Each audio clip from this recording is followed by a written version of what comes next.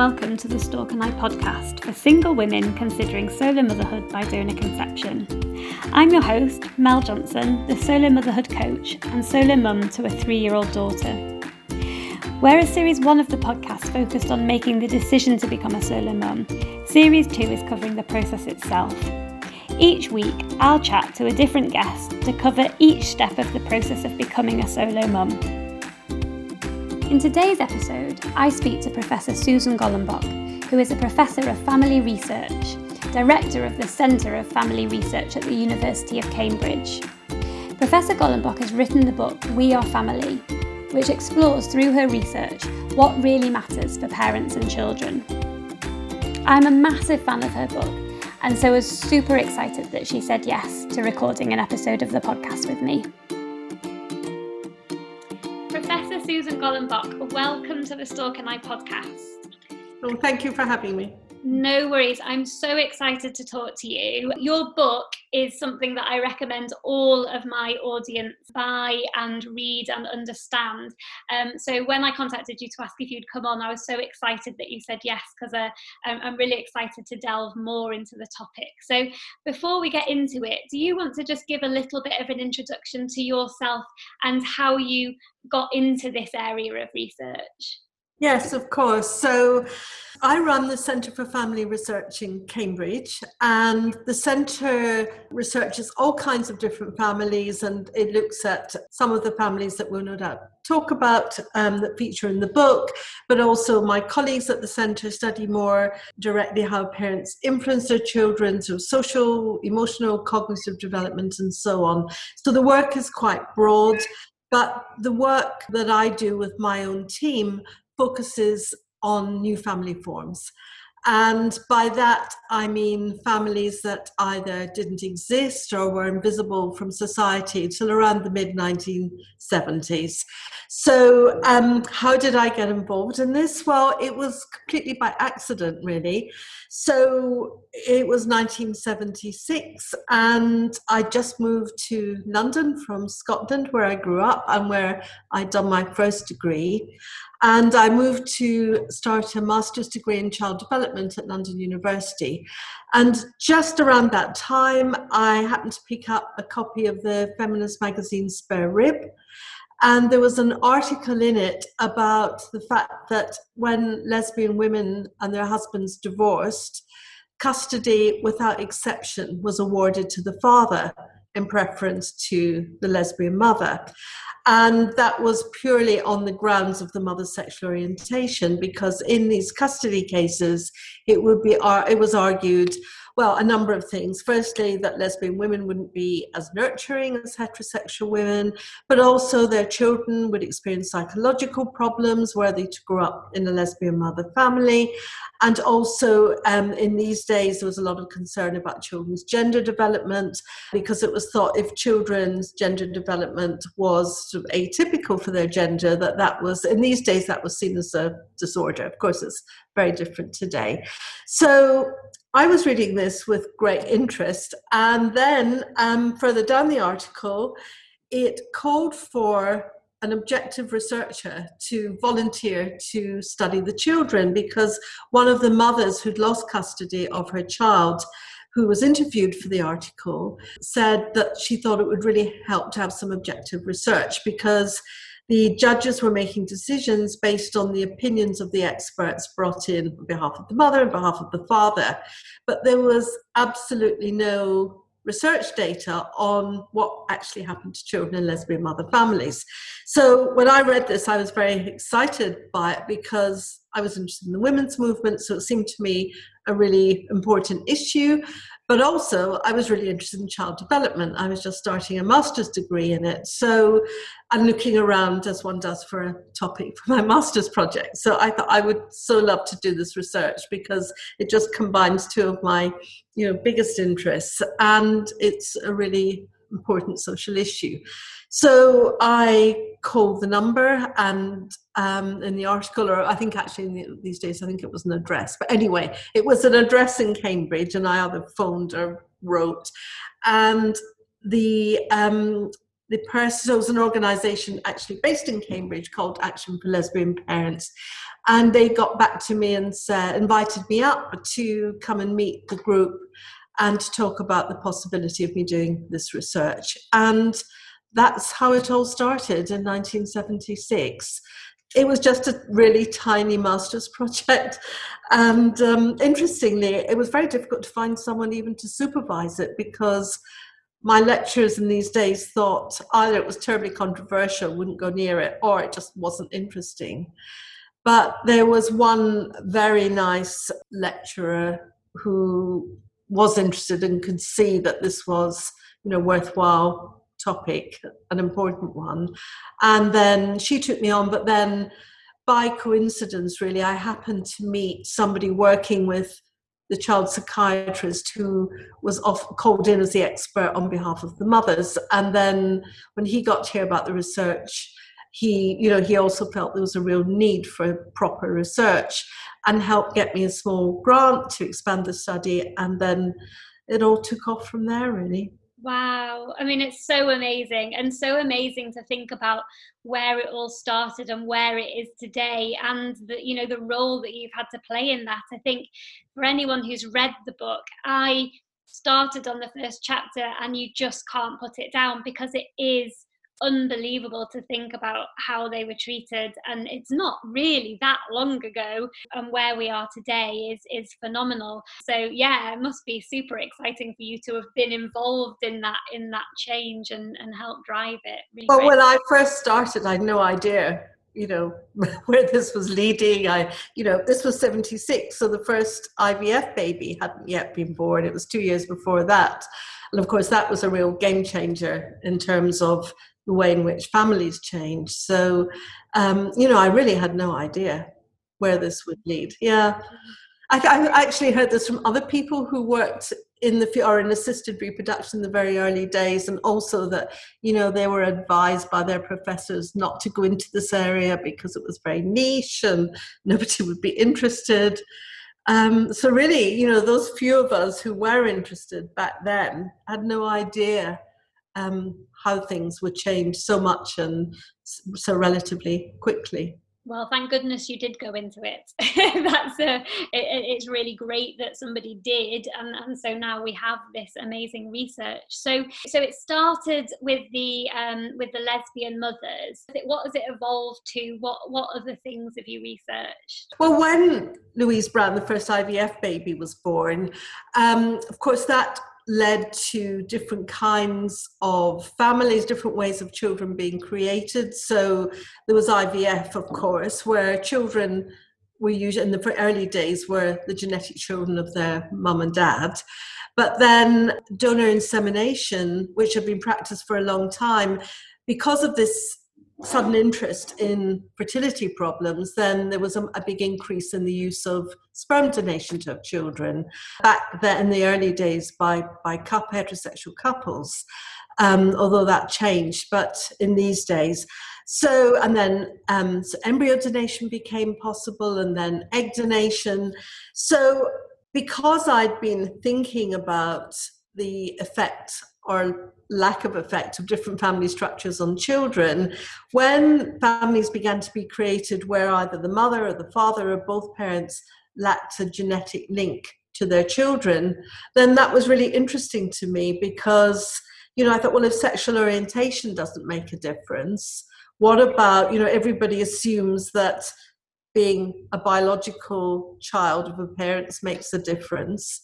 What about that? Of course, we knew a bit about adoption, but adoptive children had often gone through, very different early life experiences from assisted reproduction children.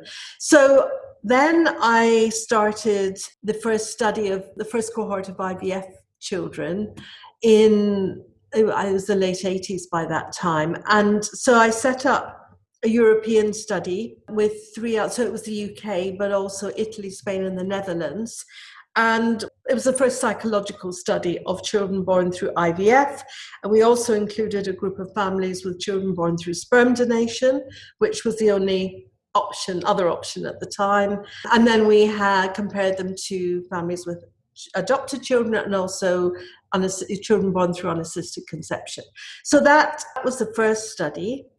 And then it didn't really answer some of the questions we were interested in, because one thing we found is that the parents, practically none in that first study, had told their children about their conception. And we were interested in the effects of telling versus not. So we began another study in the year 2000, and that study is still ongoing. So these children, a lot of our research is longitudinal, so we keep going back and following the families as the children grow up.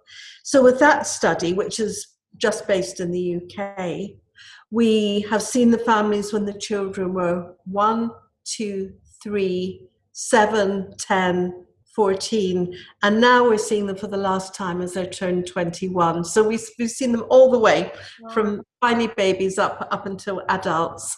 And I can't wait to see the results of this last phase, but that won't be finished for another few months. So that study was interesting because by then more parents were disclosing to their children about their conception. And so we've been looking at that. And then that led on to other studies about, did donor-conceived children show an interest, those who were aware, because many still weren't, but those who are aware of their origins, how did they feel about being donor conceived? Were they interested in their donor? And we studied that and discovered that a lot of them were really interested in their donor siblings, which was some other work we did. And then I also, sort of through these years, became interested in surrogacy because I was invited to join a government committee reviewing the law on surrogacy in the late 1990s. And as part of that, there were 3 of us on the panel. So there was Margaret Brazier, a lawyer, and there was Alistair Campbell, who's a bioethicist, and myself, a psychologist. And as part of that, we held hearings, we spoke to a lot of surrogates, we spoke to families formed through surrogacy, and it struck me that, there was a lot of negativity about surrogacy for all kinds of reasons. Some justified and others was really more to do with assumptions about things that were happening. So it seemed to me that this was quite a parallel situation to lesbian mothers in the early days, because people were saying all these things about bad things would happen to children born through surrogacy, and there was no research. So we then, alongside this study I was telling you about that began at the millennium, we included a group of families with a child born through surrogacy. And we've been following them up at exactly the same time. So they're now 21 and able, to talk about their lives. So then that was how I got into surrogacy, and then various other things happened. So gay fathers, so the law changed, I think it was in 2005, where in the UK, lesbian couples or gay couples could become the joint legal parents of adopted children. And I can't remember exactly when that law came into force, maybe 2009, but I'm not absolutely sure about that. And then there were concerns, particularly about gay fathers raising children, because although by that time, lesbian mothers it wasn't such an issue, but then for gay fathers, there was this sort of additional layer of them being men, and the idea that men weren't as suited to parenting as women, and so on. So at that point, I was sort of asked to go and talk about this to the British Association of Adoption and Fostering, and we decided that we should do some research on these children as well. So we studied gay dads, and then afterwards, we went on to do the first study of children born through surrogacy to gay fathers. We did that in the US. Single mothers by choice somehow came along the way. I can't quite remember how I got involved in that, but I think possibly through the London Women's Clinic, which was one of the main clinics, one of the pioneers to offer DI to single women. And so we did that. All of this time, and I say we because my team was growing, and it was nice that other people were interested in this. So it wasn't all me, but there was a whole team of us. And recently, we've done an interesting study of children with transgender parents. And we've got some ongoing studies of co-parents, people meeting without having children in the absence of a romantic relationship. We're also interested at the moment, we're doing a study of children born through egg donation with identifiable donors. And I've probably forgotten some of the other studies, but these are some of the families that we've been studying over the decades. And I mean, I think what I always say to people, there is a temptation, and I've spoken to people who've done it, to get this book and to go to the Single Mothers by Choice chapter and read that. And I understand why people do that, but what I realised by reading the entire book cover to cover is the power is in the research you've done across every different family type. So for anyone who's sort of tempted to just read the Single Mothers by Choice bit, you're sort of missing the point, I think, on the research itself, because the research is looking at all different family types and the impact. So I really encourage everyone to read all of it, because there's so much in common that you can see from all of those different things. I personally found it reassuring to my situation to read all of the different research and the different findings. It doesn't matter that they're, of course, the Single Mother by Choice is particularly interesting, but all of them had parallels, I felt, to any non-traditional, in inverted commas, family situation, I think. So I always tell people, read the whole book. I think you're right in a way, because when we began, we were just interested, in lesbian mothers. But then as we started studying other families with different family structures, it told us something much bigger, I think, that, people had always assumed that family structure really mattered, that for children to have a mum and a dad who they were biologically related to, and anything that was different was bound to be bad. And the more different it was, the more bad it would be, just seemed to be people's assumption. And because we've studied different kinds of families with different kinds of structures, it doesn't just tell us about these families, but it tells us more generally that the structure of families isn't as important as people used to think. And really what matters much more for children is the quality of relationships in families. So not how it's made up, but what happens within the family, and also the wider social world, the attitudes around them and the experiences that children have at school, in their community, and so on. So I think putting all the research together over the decades has sort of led me to that broader conclusion about family structure. I mean, obviously it impacts on all kinds of things, but it's not as sort of fundamentally important to children's well-being as people used to think. I totally agree, and I think one of the things that I talk a lot with the women considering solo motherhood is we grew up in a society where we, the best way of doing it was meeting someone, getting married, having children. That's what film showed, it's what books showed, it's what our parents did, it's just what society expected us to do. And I always say, this saying, just because it could have been different doesn't mean it would have been better, because there's a presumption that if you did it that way, it would be better than if you're doing it now in a different way. And that's one of the things people have to sort of get their heads around. And what's reassuring is when there's research that says some of those things are how we think it's important because that's how we've always done it, but actually the research isn't necessarily backing that up. I think that's very reassuring for people who are considering this route to hear, really. So could you just go into a bit more detail about what did you find that was important? So yes, I think what we found fits very well with, there's a large body of research in psychology about what aspects of parenting, are best for children generally.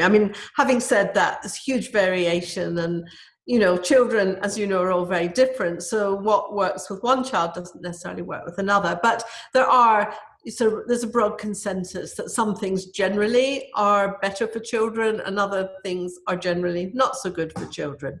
So, just in a nutshell, having sort of warm parents who are sensitive to children's needs, who are good at understanding if children are upset, what they're upset about, being responsive to them, if they're upset or how, having different moods and mental states and so on. So being sensitive, being responsive, being warm, interacting with, doing things with them, just kind of, day-to-day interaction.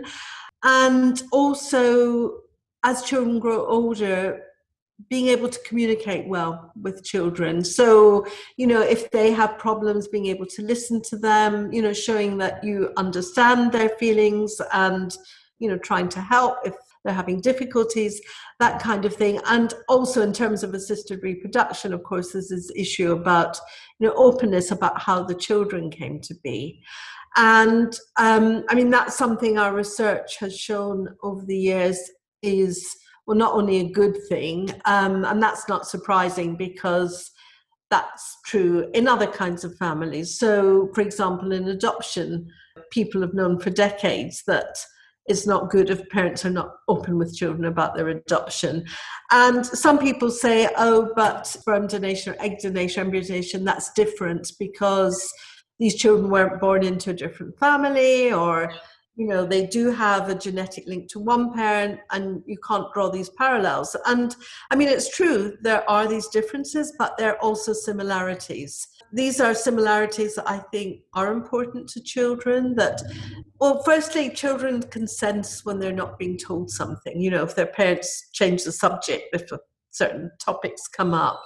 So, they do pick these things up. But we found in our research where we've been able to look at when parents have begun to talk to children about their origins. And because we've seen them so frequently as they're growing up, we've got fairly good, data on when that began to happen, and other things to do with parents' communication to their children. And then we're able to look at the consequences of that as they grow up. And one thing that we have found is that parents who begin to talk to their children about their conception when they're very young, and by that I mean by age 4, although some of the parents should start from, almost birth before they can understand. And that's often a very good strategy because you never have this moment of having to sit down and tell your child. But certainly those who had begun to talk to their children about this before they were 4, we found that these children had better relationships with their mothers when they were teenagers.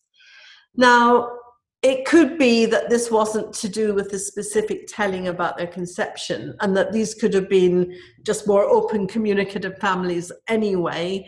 But we did try and look at this by also including assessments of family communication, and that didn't seem to make a difference. It did seem to be about this issue of telling, although research is never so perfect that you can tease these things apart, but we did find these effects, and that makes sense with what we know about adoption and other kinds of families. For single mothers by choice, it's much more common for people to tell earlier because there's a you have to tell, you have to explain the situation somehow.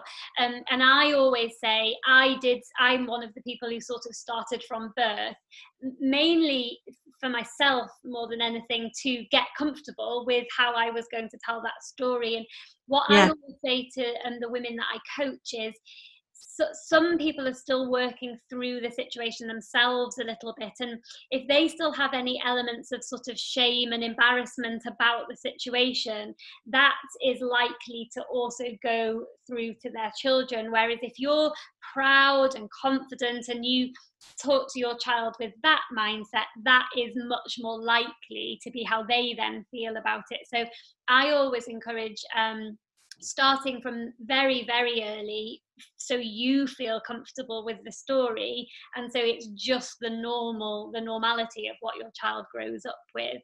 That's kind of how I do it, and I definitely feel like I got more confident telling the story because of that. Yes, no, that makes a lot of sense, and I've heard other people say that too, so I think that's right. And It is, yes, partly about the confidence as well. It's how you tell it. And it's also about continuing to talk about it. For some parents, I'm not talking about single mothers by choice here, but just generally, they've had the conversation once and that's it, and they never come back to it. And one thing that is important for children is to hear it more often. I mean, not all the time. You certainly don't want to ram it down their throat, but they need to feel comfortable about asking questions when they have questions. So they need to know it's not a taboo subject in their family.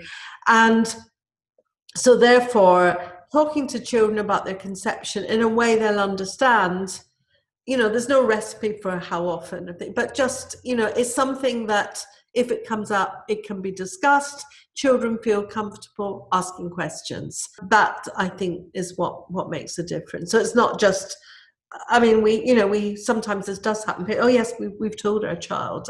It didn't mean anything to the child at the time, or they've forgotten, or perhaps they knew there was something but didn't really understand. That was something else that was very interesting about our research, that Lucy Blake, who was somebody working in my team at the time, asked children who, when the parents said they had talked to them about their conception, and asked them to explain it to her. And when they were 7, the stories were very sweet and very funny, but the children clearly hadn't a clue. The parents thought they did understand, they really hadn't.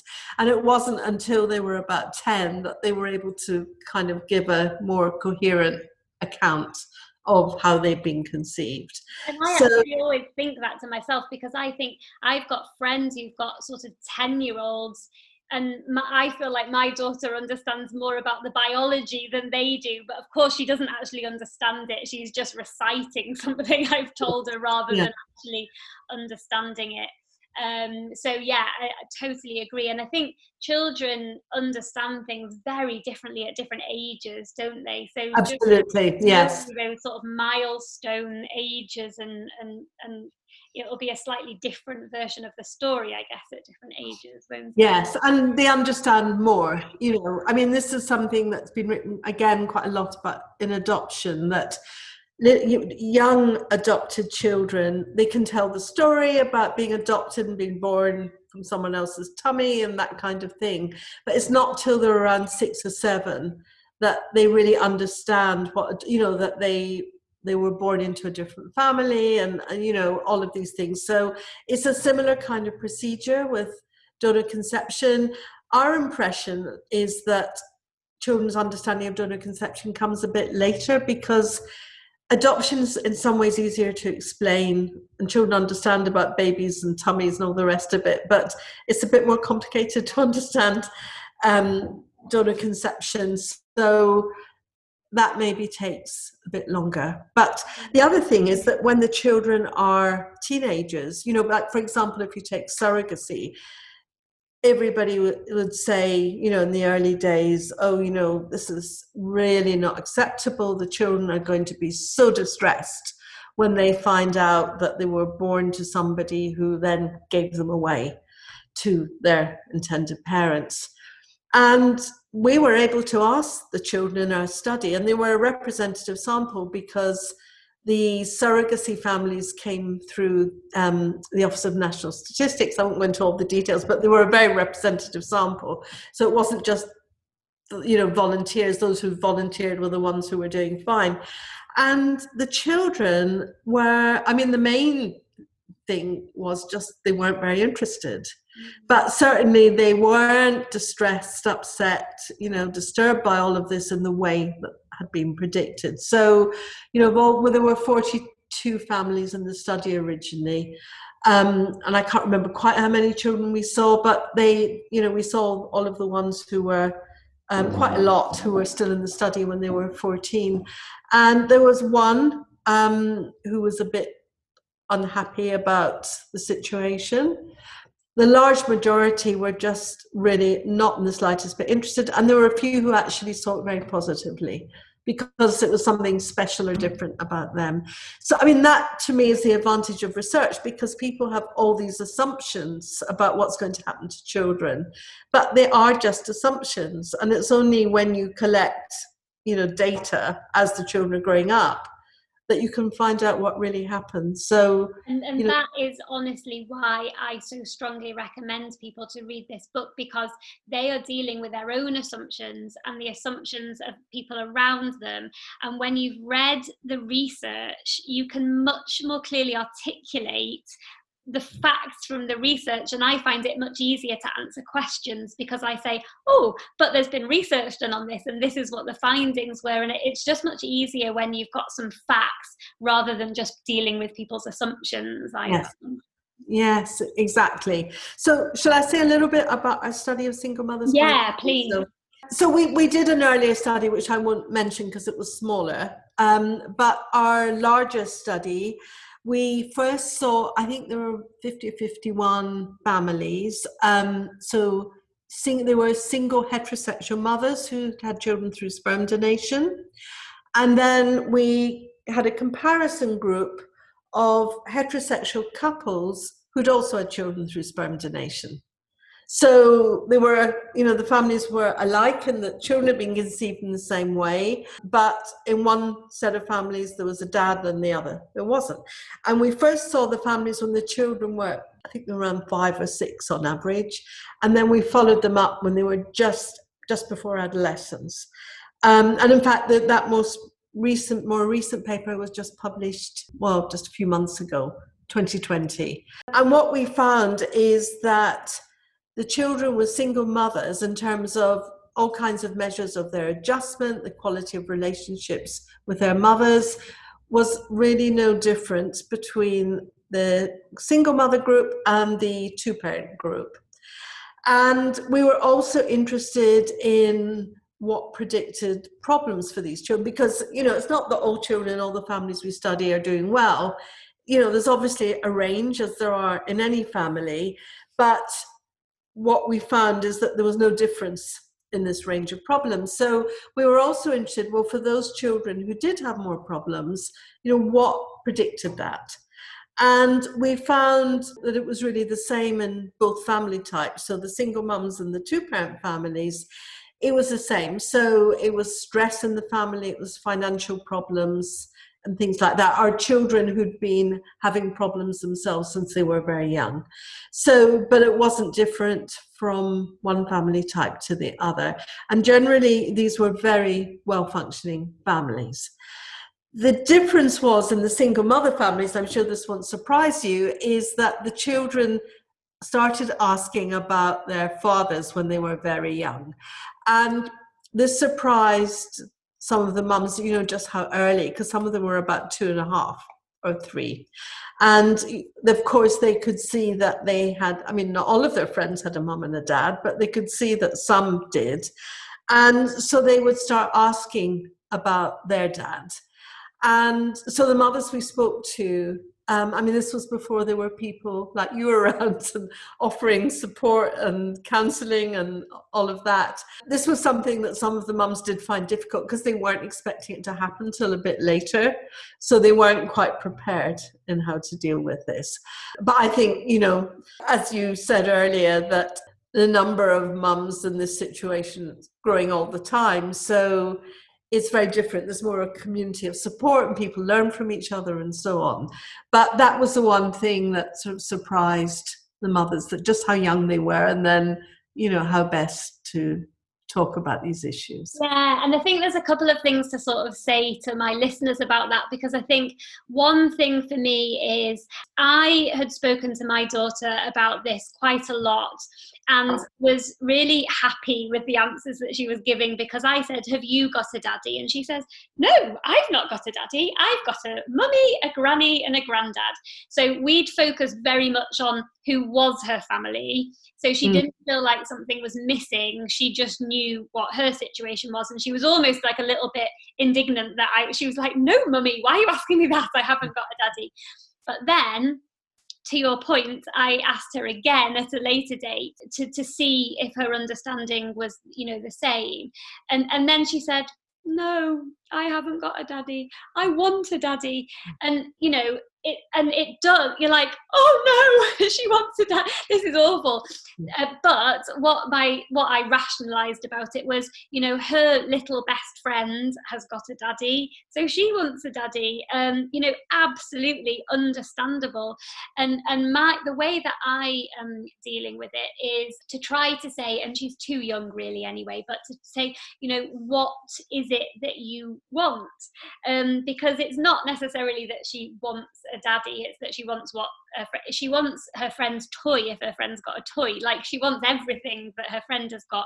So for me, it's about understanding, is she feeling like there's something missing, and can I, you know, can she find that in another way? But I think one of the things that you said really resonates with me, because it's quite easy to disagree with her, to say, no, you don't need a daddy, you know, and I don't think that's the right thing to do. It's about hearing her, acknowledging that that's what she's saying and that's how she's feeling, and figuring out how to best deal with it. It can be tempting to sort of try to say that you don't need that, but let her feel however she feels, if that makes sense.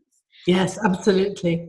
So that's the one thing. I think the second thing I wanted to pick up on is parenting stress, because I think for me, one of the things is, it's very important, I always think, not to do too much comparison between different situations, because I think people in a couple have different types of stress. So, you know, they experience stress that someone on their own might not experience, but on your own, there are different types of stress that you might get from being in a couple.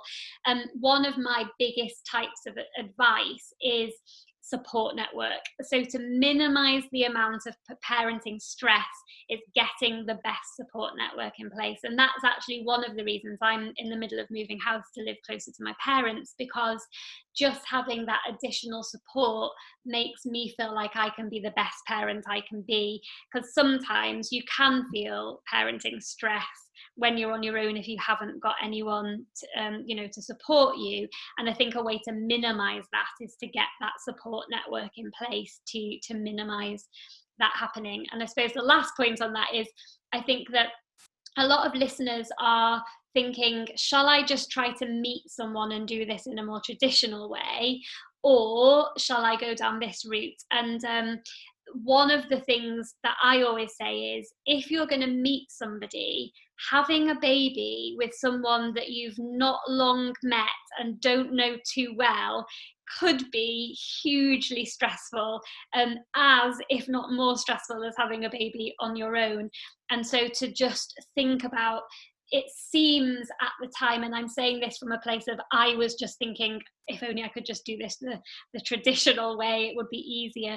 Only in hindsight do I categorically know it would not have been easier with someone who I'd not got a longer term relationship with. I think there would have been a whole heap of different stress that I would have been going through. So I want people to know it's not like the grass is greener. If you do it this way, it will be easier. There's pros and cons, and there's stress of different types in different situations. But trying to minimize it, I think, is the key, no matter what your circumstances are. Would you agree with that?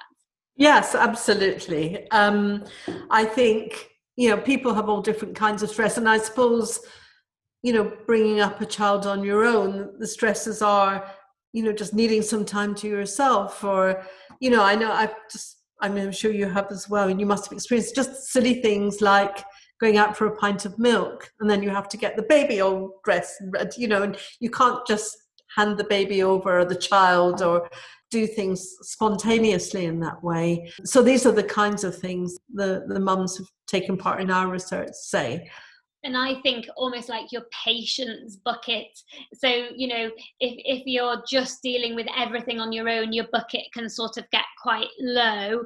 And then if you've got some support, it fills back up again. And then you've got patience to deal with things again. So it's how you can keep that bucket a bit more filled by getting different support in to help you.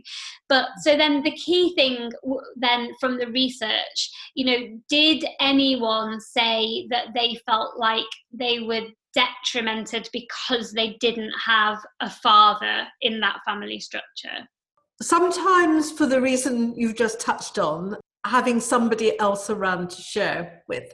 So there's a mum who I interviewed in the book, and she talks about choosing a school for her child was a really big, important issue for her. And, you know, how she would talk about this to friends, but they had limited interest in it. So it was sort of these kinds of things. I wish I'd somebody who was also the parent of this child who would care so much as I do about these things. So, I mean, she articulated that very well, but it's other people, other mums did say similar things. So I think it's about having somebody else who cares as much as you do about your child, who will take, you know, the same level of interest than simply just friends who are being supportive or family members who are being supportive. So I think that's something I've heard. And certainly a lot of mothers did say, you know, this isn't what I would necessarily have chosen for myself. And a lot of mothers also said, you know, perhaps they would meet somebody in the future. So not everybody, because, you know, some of the mums said, you know, I have no interest in doing that, and I'm perfectly happy as I am. And I mean, others, even though they were happy with the situation, some did say, well, you know, it would be nice.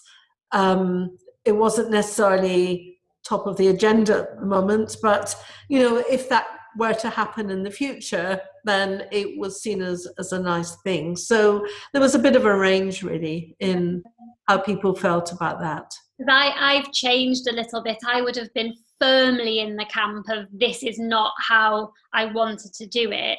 But on reflection, in hindsight, I wonder how good I would have been doing it in a partnership. I think I would have found different challenges. So I sort of changed my mind a little bit on it, but I'm certainly open to meeting someone in the future as well. I think a lot of the solo mums I speak to, it's not the be all and end all, but most of them would be open to meeting someone like you say. And what about the children?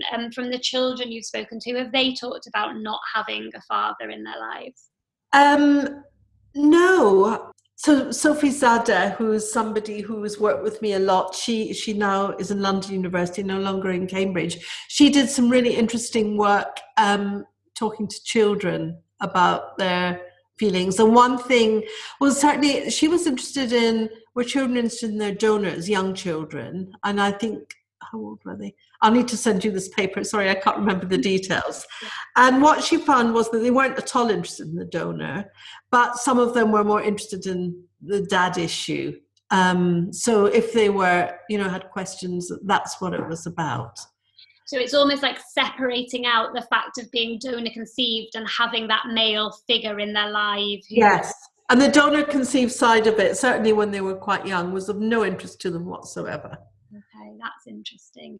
So from our point of view, what we can do is try to make sure we've got those good male role models in their lives where they feel like there's someone at least that they can go to in that situation. Yes, although, you know, people talk a lot about male role models. I'm not sure quite how much it really matters, but, you know, there's certainly no harm in giving children as wide experience as possible. So, you know, it's certainly not a bad thing. It's a good thing, but is it absolutely necessary? I'm not entirely sure about that. And was there any big surprises in your research? Like, what's the most surprising thing that you weren't expecting that you found? That's a very interesting question. I don't know. I always go into these studies with a really open mind. I suppose we go in looking at the issues that people have talked about, you know, the concerns people have. And because the concerns turned out to be unfounded, I actually wasn't surprised. You know, I thought, especially also based on our previous research, where we've come to learn that, you know, children who've got close involved relationships with their parents, whether it's a single mum or mum and a dad or two mums or whatever, then these children do very well. So in a way, I didn't really expect it to be different. I expected these children to be completely fine. I suppose I was a little surprised about what the mothers were surprised about was just how young the children were when they began to ask about their dad. So certainly the ones who were still 2. I was a bit surprised about that. But generally, I wasn't too surprised with the results.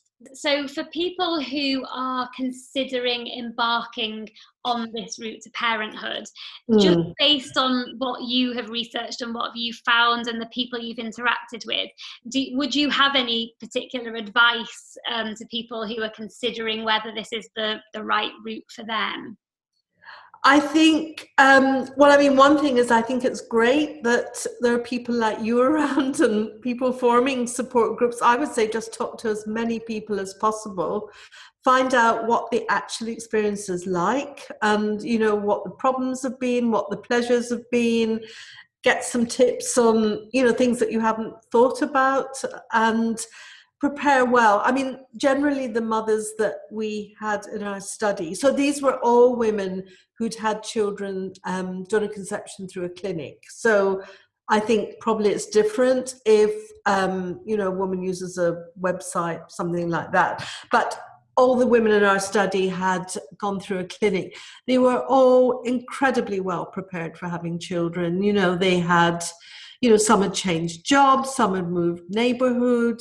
They had thought long and hard. They made sure they were in a financially stable position, all of these things. So, they were really mums who were as well prepared as they could be.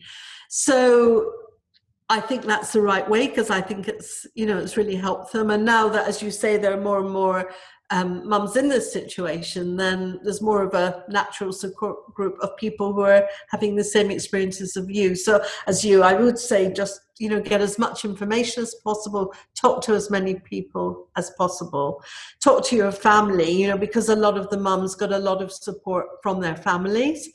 Their families weren't necessarily, enthusiastic about the idea at the beginning, some of them, but, our experience of studying families where, children aren't born in maybe the way that they were expected to be. Once the baby arrives, it completely changes everything. And even if grandparents did have reservations, they usually disappear the minute the child arrives. So, I just say preparation and information, get as much information as possible. Yeah, that I've heard the same.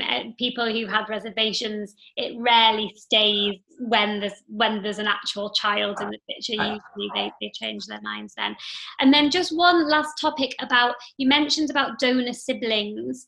Have you done any research on that? So it's a hot topic at the moment in the Stork and I community on should we at an early age be facilitating trying to find donor siblings so our children can know them from childhood, or is that a choice that should be left to the children when they're old enough to make the decision? Have you got any thoughts or views on that? So we have done a study. I think we did the first study of donor siblings. We worked with the donor sibling registry in the United States, and we did a survey. This was quite a while ago now, and I know other people have done things since, but we found that donor conceived, there were mainly children conceived by sperm donation, not egg donation.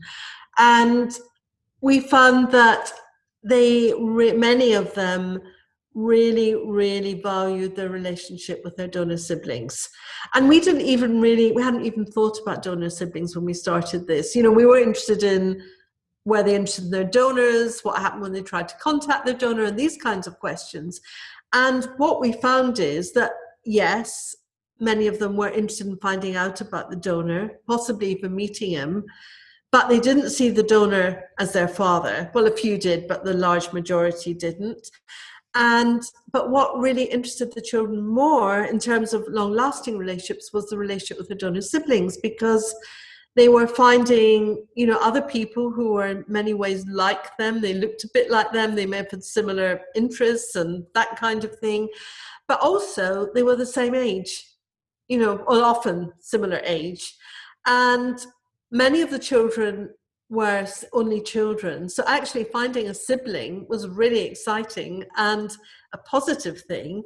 And that many of them formed, really strong bonds and, stay in touch and so on. Not always there's a huge variation, but, for a lot of children, they formed really, lasting positive relationships with their donor siblings. So for some children or young adults, this can be a very nice thing. The age at which this should begin to happen, I don't know. I don't know of any studies that have looked at this. Because I suppose now, certainly if we're thinking about the UK, that, now that the law has changed, that children grow up and they will be able to find out their donor, and they also have the potential to find out who their donor siblings are. We don't know yet how that's going to pan out, and whether it's a good thing when this happens when they were young. I mean, I don't know. I don't see why not. If it's something, that turns out, if they meet their donor siblings and get on with them, then I'm sure it can be a very nice thing. Yeah.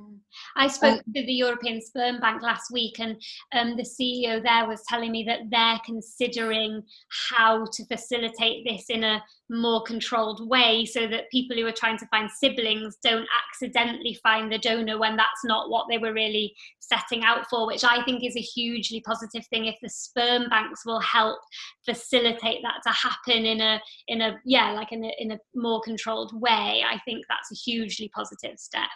Yes. So, I mean, it seems to me it can be a very good thing, but I just don't have any experience of it. I think I'm not sure if it was in your book, I read it somewhere that some of them called it like their squad, and I loved that. I think yes, that wasn't my book. Yes. Yeah, so nice. That was interesting. She was lovely, teenager, and she hadn't actually met any of her donor siblings yet, but she was hoping to look for them I think she was about 15 when I spoke to her. I think she was hoping to start looking for them when she was 18, but she still had this idea of them, that they would be out there, and she was looking forward to meeting them one day, and she talked about them as her squad. That was really sweet, I thought. Fantastic. Oh, so interesting. I could speak to you all day about the research you've done. If people want to find out more about what you've done and your work and your research, where should they head to?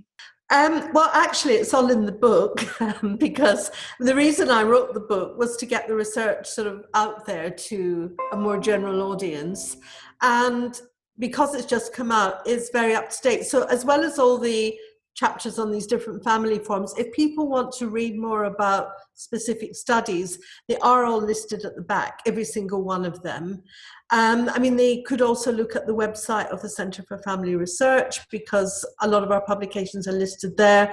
But all the ones that are relevant to the kinds of families we've been talking about today, they're all in the book. So people, if they want to delve a bit deeper, can find out. But otherwise, I didn't put all of that in the book because I don't want it to be an academic book, but it's all there for people who want to find out more. You've done all the hard work for us. You've consolidated it into a nice, easy to read package. I love it. And you mentioned at the beginning that you were going back, you just finished the 21-year-olds. Yes. What are you planning to do with that? Will that be another paper, or will it?